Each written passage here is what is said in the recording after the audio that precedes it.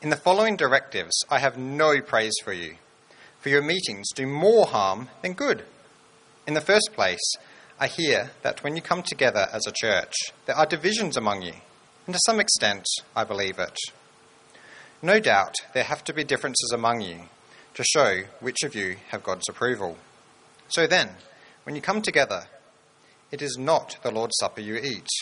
For when you are eating, some of you go ahead with your own private suppers. As a result, one person remains hungry and another gets drunk. Don't you have homes to eat and drink in? Or do you despise the church of God by humiliating those who have nothing? What shall I say to you? Shall I praise you? Certainly not in this matter. For I received from the Lord what I also passed on to you. The Lord Jesus, on the night he was betrayed, took bread. And when he had given thanks, he broke it and said, "This is my body, which is for you. Do this in remembrance of me." In the same way, after supper, he took the cup, saying, "This cup is a new covenant in my blood. Do this, whenever you drink it, in remembrance of me. For whenever you eat this bread and drink this cup, you proclaim the Lord's death until he comes. So then, whoever eats the bread or drinks the cup of the Lord in an unworthy manner will be guilty of sinning against the body and blood of the Lord. Everyone ought to examine themselves before they eat of the bread and drink from the cup. For those who eat and drink without discerning the body of Christ eat and drink judgment on themselves. That is why many among you are weak and ill, and a number of you have fallen asleep. But if we were more discerning with regard to ourselves, we would not come under such judgment. Nevertheless, when we are judged in this way by the Lord, we are being disciplined so that we will not be finally condemned with the world. So then, my brothers and sisters, when you gather to eat, you should all eat together. Anyone who's hungry should eat something at home, so that when you meet together, it may not result in judgment. And when I come, I'll give further instructions. Now, if you don't know me, one of the things you may not know about me is that I really do enjoy going for a hike. The longer the better. So this is Hannah, this is my eldest. We had just walked about 150 kilometres at this point, over about 9 to 10 days, I think it was from memory. We finished and then it started snowing. So, it's a great thing to do. I really encourage you. Karen and I, we are heading off later this year for 17 days, carrying everything on our back. I don't need to tell you that it's actually physically demanding. To go the distance actually takes a lot. And you need to do a lot of planning and a lot of prep to actually make it happen. And the number one thing you need is the right food. You actually need to get down and count the calories to actually make sure that you've actually got enough energy in your pack to carry your pack. Otherwise, the results can be fairly catastrophic, really. You basically just run out of steam. You've got to have the right food. And if you've been with us for our series, you will realise the little analogy that I'm using here, because the Christian life is like going on a hike. But it's a hike that begins at conversion and ends when Christ returns or we go to be with him. It's a marathon, not a sprint. And if we are going to make the distance fit and healthy, we need the right food. And so we've been talking about what is on God's menu. And this is what people throughout history, Christians throughout history, have called the means of grace. How is it that God feeds us? What is it that he promises to supply to give us what we need to grow us in Christ, so that we might reach the end more like Christ, that we might serve him and bring him honour and glory on the way? And we've been looking at them, haven't we? Matt took us through the Word of God and prayer. Two things that God has given us that we might grow in our relationship with him. And last week, I took us to the first of what we call sacraments, baptism, and no one lynched me, which was wonderful. Maybe some of you weren't here last week, so you can go and listen to it and work out whether you agree with me or not on that one. And now we're going to that less controversial issue of the Lord's Supper. These are things, these four things are things that in Scripture are given to us by God that we may grow to maturity in Christ. So we're going to explore the Lord's Supper under four headings, which are the same four headings that we've used for all four sermons, except I've put D's in there. Someone brought to my attention that it's an Anglican disease of alliteration. I didn't see it as a connection of Anglican, but I have to admit I do love alliteration, so I've added two more D's. Defined, what is it? Defended, what it's not. Designed, how does God use it? And deployed, how do we use it? So let's dive in and explore defined. What is the Lord's Supper?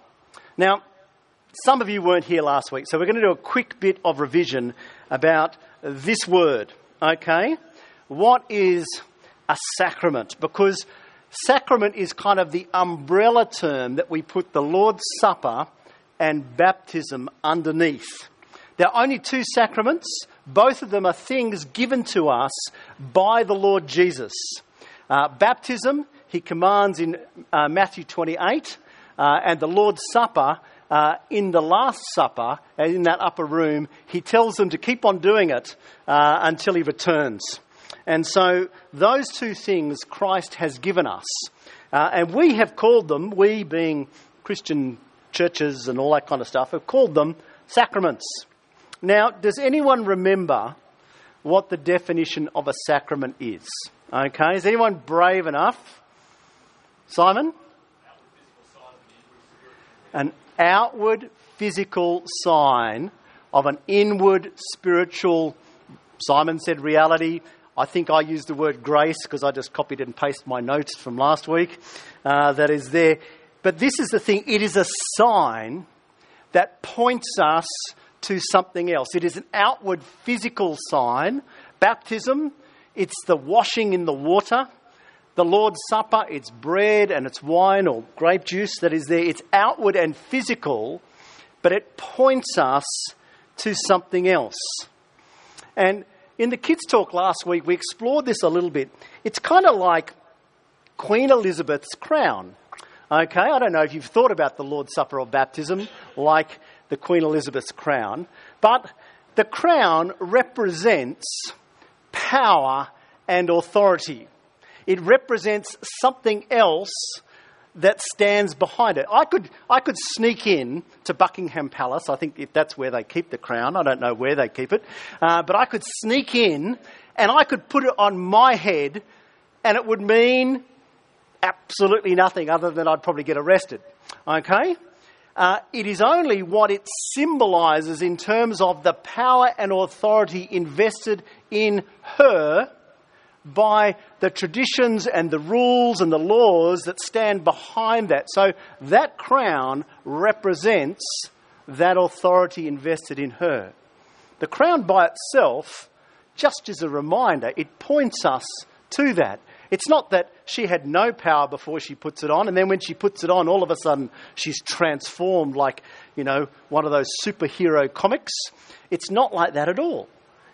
The power is there because it's actually invested in her. That just represents it. It's the same with sacraments. The power, if you want to talk about it like that, it actually rests in the gospel of the Lord Jesus Christ. And baptism and the Lord's Supper, they point us to that. Okay, so let's explore the Lord's Supper a little bit more in depth. Now, if you've never been around Christian churches, this is the symbolic meal of bread and wine that Christians celebrate when they come together. Okay? They celebrate it, and they have been doing so for the past 2 millennia. And this bread and this wine, or grape juice as we use, it's a sign of the gospel of the Lord Jesus Christ. So Jesus spells it out, doesn't he, at that Last Supper. in that upper room, he speaks of his body given, his blood shed.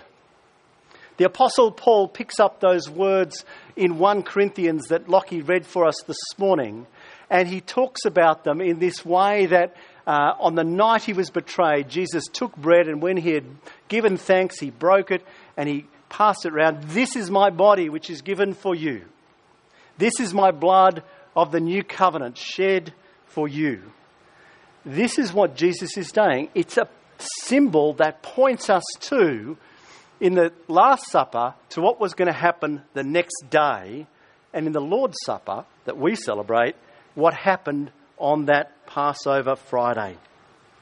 It symbolically retells the story of the gospel.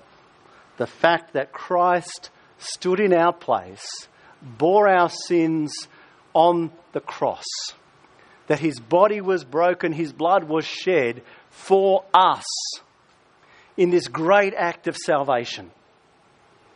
And it was really no coincidence that Jesus picks up another symbolic meal. So if you know your gospel stories, the Last Supper is the Passover meal.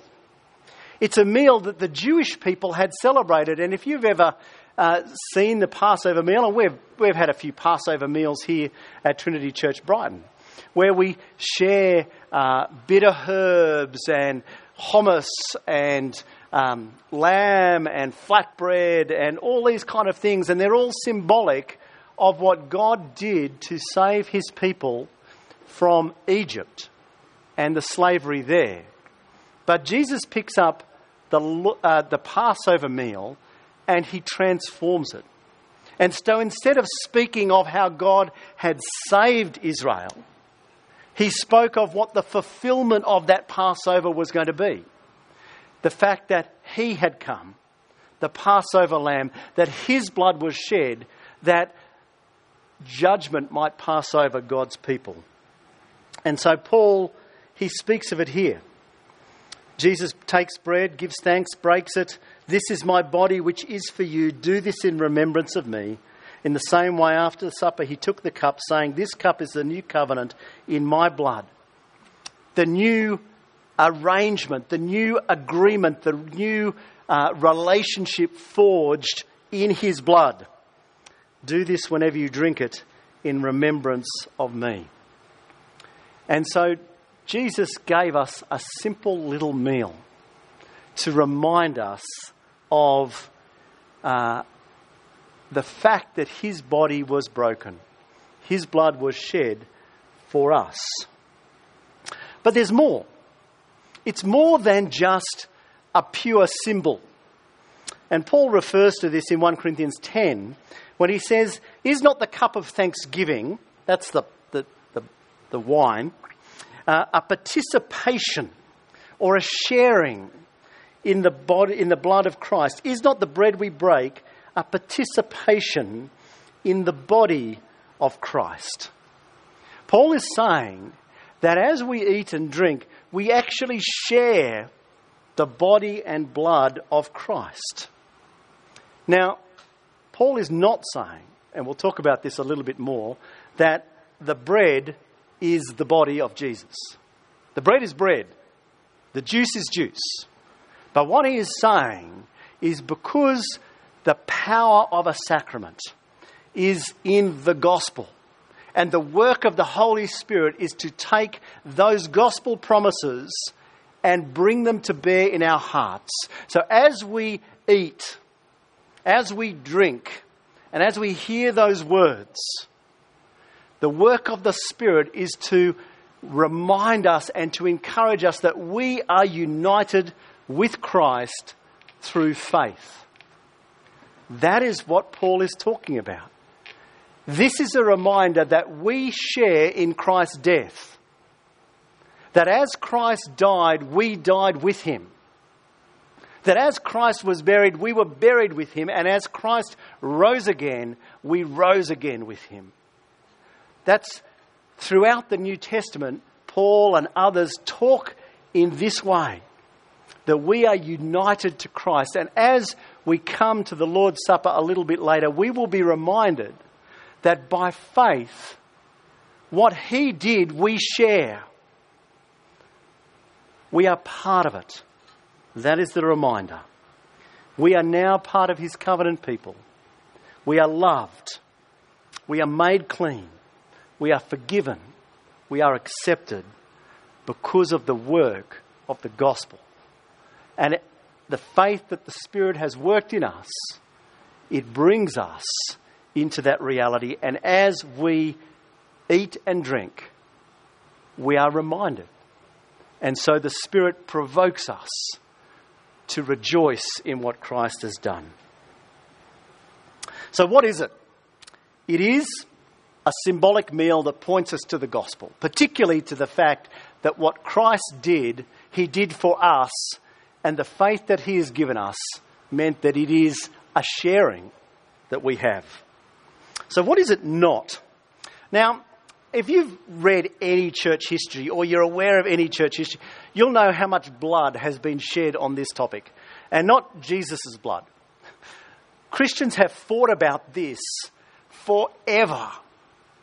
It is one of those things like baptism, this great symbol of unity that has divided God's people. And that is a tragedy. So let me say as we start, it's important that we get this right. And if we have questions, please do come and ask. But I'd like to say, first and foremost, the Lord's Supper is not magic. Have you ever heard the term hocus pocus? Okay, some of you will have heard of this. Do you know where it comes from? Does anyone know the origin of the term hocus pocus? You know, magic toys, maybe kids have been playing, Harry Potter games or whatever. Okay, it actually comes from the Latin, hoc est corpus meum. Any Latin scholars out there? Do you know what hoc est corpus meum means? This is my body in Latin. It actually comes from the Latin mass. And the reformers, the Protestant reformers, to make a statement about how they differed from the Roman Catholic view of the Lord's Supper, they used this hocus pocus. It's magic, because some Christian traditions maintain that what happens when a special person comes up and says the right words in the right way, that the bread is transformed and it becomes the body of Christ, and the wine is transformed and it becomes the blood of Christ actually. Others will say, oh, no. It's still bread, but it's also the body. It's still blood. It's still wine, but it's also blood. They've got technical terms. You may have heard of them for the nerds amongst you, theological nerds. One's called transubstantiation. It's transformed. One's consubstantiation. The Roman Catholic Church maintains transubstantiation. The Lutheran Church, consubstantiation. What do we believe? We believe that it's bread and it's wine, but it points us to the actual body and blood of Christ shed on the cross.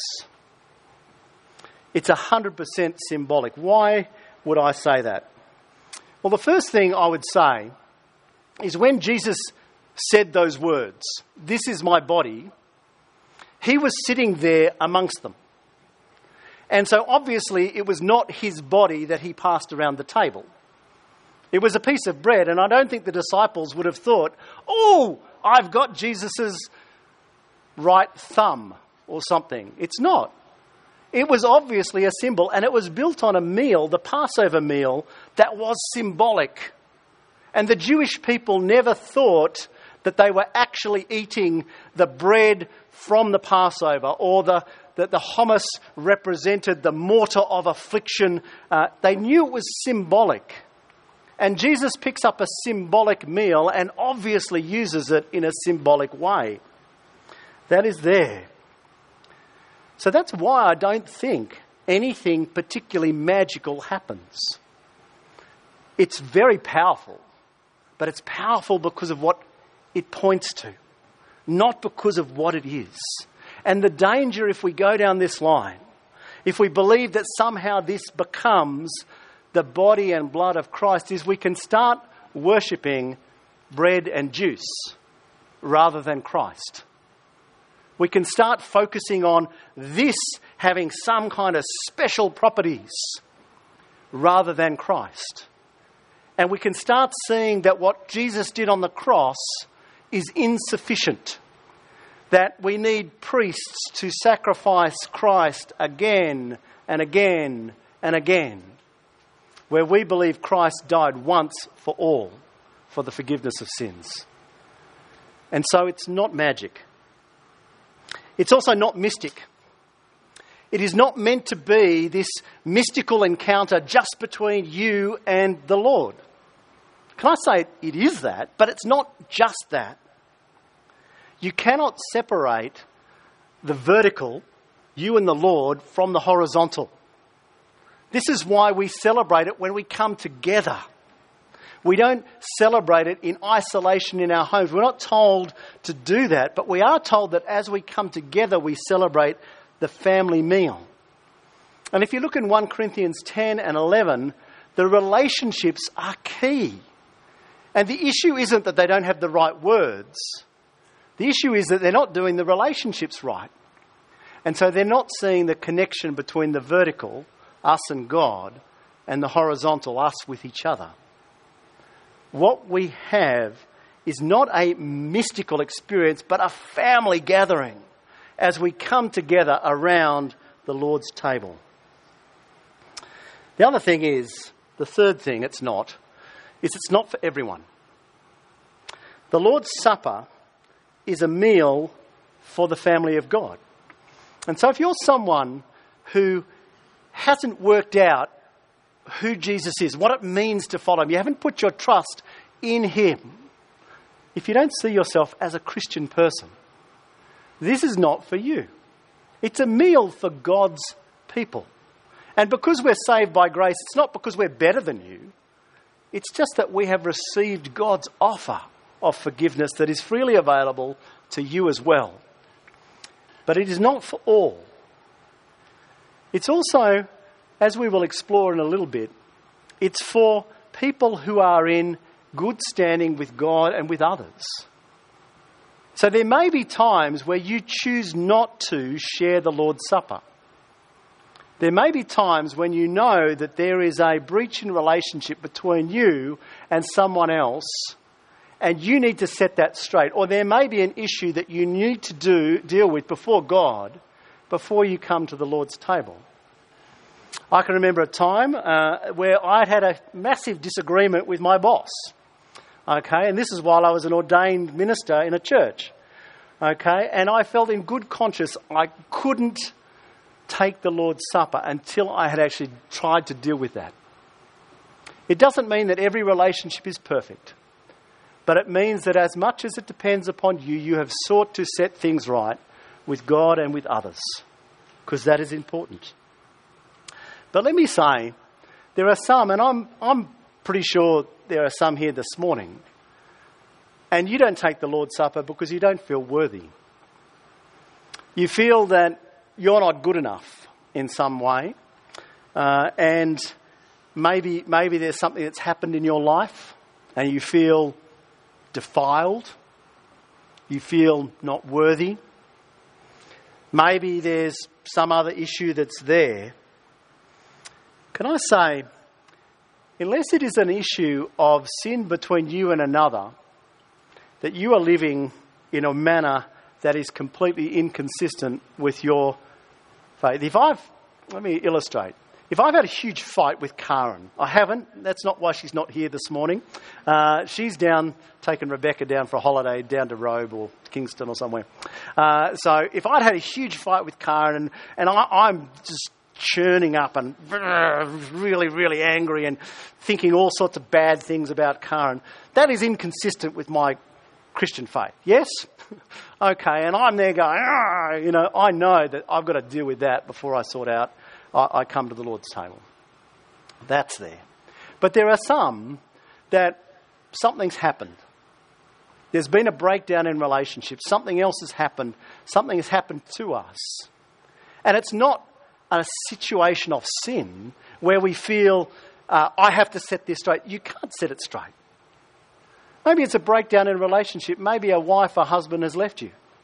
And you sit there and go, that relationship is, as much as it depends upon you, have you sought to set that straight? Can you deal with those things before God? And if you can say yes, we come to the Lord's table not because we are worthy, but because He has made us worthy. We come by grace. Remember that. Don't think that God can't wash your sin clean.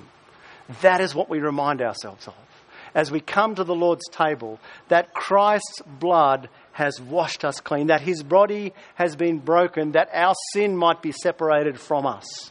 That is what we remind ourselves of. So don't come, or don't not come, because you don't think you're worthy. Because no one is worthy except that Christ make them worthy. Okay. How does God use it? I've talked about it. God uses it because He's presenting in a visual medium the gospel. As we eat and drink, we remember Christ's death. That is there. But I'd like to draw out three particular aspects of the gospel and its implications. It draws us to the past. So as we share the Lord's Supper, God draws us back to Calvary, to the hill where Christ was crucified, to where His body was broken, to where His blood was shed. He draws us back to the atoning death of the Lord Jesus Christ. But then He also draws us into the present. Because of the past, He's brought us into His family. And it draws us into the fact that we are all brothers and sisters together because we are in Christ, because of the gospel. And so Paul actually says this. He says, because there is only one loaf, we who are many are one body because we all share in the one loaf. Okay, what he's talking about here is the symbolism of one loaf of bread. It's not that one loaf makes us one body. It's that the one loaf symbolises that we are in Christ. And in the present, that we are part of God's people. But it also draws us to the future. Because Jesus says, do this whenever you meet together. Paul here is saying, whenever you eat this bread and drink this cup, we proclaim the Lord's death until He comes. So we look for the future where what this points to will be fulfilled. Where we will sit with Christ in the heavenly banquet. So there is a past and a present and a future. So what might we do with it now? How do we use this means of grace? Let me give you a few points. There's four main things. Paul tells us that if we are going to partake of the Lord's Supper properly, we need to examine ourselves. Okay? So then, whoever eats the bread or drinks the cup of the Lord in an unworthy manner will be guilty of sinning against the body and blood of the Lord. What's that mean? It means that if I'm cherishing sin and then I'm taking a sign that's pointing to me to the forgiveness of sins, I'm saying I love the thing that Christ died to get rid of. Does that make sense? So it just shows you how inconsistent that actually is. It's like, if you'll forgive the fairly coarse illustration, it's like jumping out of your lover's bed and then going to your wedding anniversary dinner. It doesn't really work, does it? You've broken the relationship, or you've cherished something that violates that relationship, and then you celebrate it. How's that work? If we cherish sin and then rejoice in the fact that sin is forgiven, that is what it means to eat and drink in an unworthy manner. So Paul says everyone ought to examine themselves before they eat of the bread and drink of the cup. We should, what's a better word? Examine ourselves. We should look at our lives before we come to the Lord's table. Now, if you have ever been part of a more traditional church, I can only speak of my background. I've served in numbers of different churches over the time. People used to come. They used to come early. They used to come and sit quietly in the pews. We had pews. They were designed to be the most uncomfortable seats you've ever sat in. Stop you falling asleep in the sermons. That's what they're there for.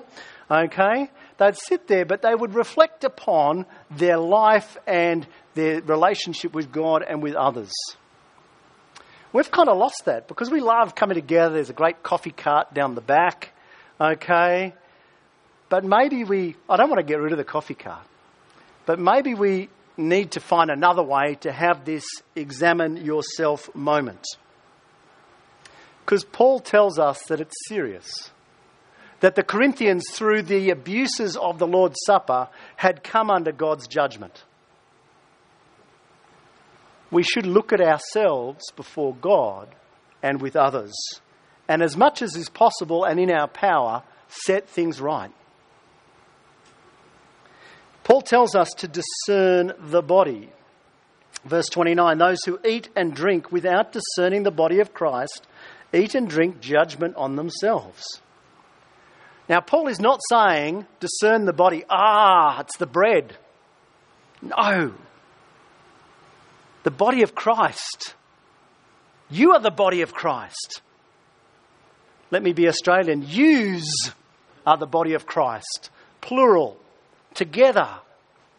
And if you read 1 Corinthians 11 in its whole context and 1 Corinthians 10, Paul isn't cranky that they don't have the right sacramental theology. Paul's cranky that they haven't worked out its implications, that what we do with the Lord's Supper and what it represents needs to affect how we relate together as a church, our relationships with one another. And if we come by faith, united to Christ and are included into Him, and these others are as well, that means that we are brothers and sisters in Christ. And we cannot hate those whom God loves. We cannot treat them as irrelevant. We cannot trample all over them. What you're reminding yourselves of here is that by grace we are part of God's family. We need to recognise that and see that as powerful. We need to also rejoice in Christ. The Lord's Supper should be a time literally where we count our blessings. I have been chosen by God. I am a recipient of grace. All my sin, past, present and future, has been paid for by Christ on the cross. Done. I am an heir with Christ of every spiritual blessing. I have a guaranteed hope, a future with Him in eternity. Because of Christ, the Father looks at me and smiles. And the words that He said to Jesus, "This is my beloved Son," He says about me. This is my beloved son. This is my beloved daughter. These are my beloved children. As we come to the Lord's Supper, don't just go, bread juice. Think about what it represents and rejoice. And lastly, live out its implications. I've talked a lot about the one another aspect of this meal. Live united. Seek to bridge those barriers that are there. Don't just settle into familiar patterns of behaviour. Rejoice that God has made us, regardless of age, educational capacities, gender, race. Think about the barriers that we erect. And in Christ they have been done away with. So what do we need to do? So maybe after the Lord's Supper, one thing, and this is just a suggestion, maybe what you do is you say, I'm going to celebrate the unity I have in Christ. I'm going to find one person that I don't know. And I'm going to say, I'd like to get to know you because you're my brother, you're my sister in Christ. And have a conversation over coffee a little bit later. Maybe that's something simple you could do. There's no rules, there's no laws there. But do we live out the implications of the Lord's Supper? Let me tell you how we do things here at Trinity Brighton. Except for today, which is a fourth Sunday, we do the Lord's Supper third Sundays. So put it in your diary. Lord's Supper today. Maybe make an appointment on the Saturday that maybe if you are going to examine yourself, that you actually make a special time to sit down and actually think, actually, I'm going to share the Lord's Supper tomorrow. This is important. I want to do this having been obedient to what Paul asks. I'm going to allow time. We normally do the Lord's Supper up front. The one thing I love about that is because our younger brothers and sisters in Christ can be with us. The disadvantage is that I see people coming in halfway through. And so how can we prepare our hearts and our minds to celebrate, to rejoice, to feed on Christ in the gospel behind these symbols if we've just run in? So maybe on the third Sunday, you set an alarm that 15 minutes early you come, the coffee cup's cranking from 9:30. Come early, have that time, make sure you're here, make sure you're ready. Don't just focus on doing it, but deliberately choose to go through the sign to what it symbolises. Go from the bread and the juice to the body and blood shed for you, and rejoice in him. Amen.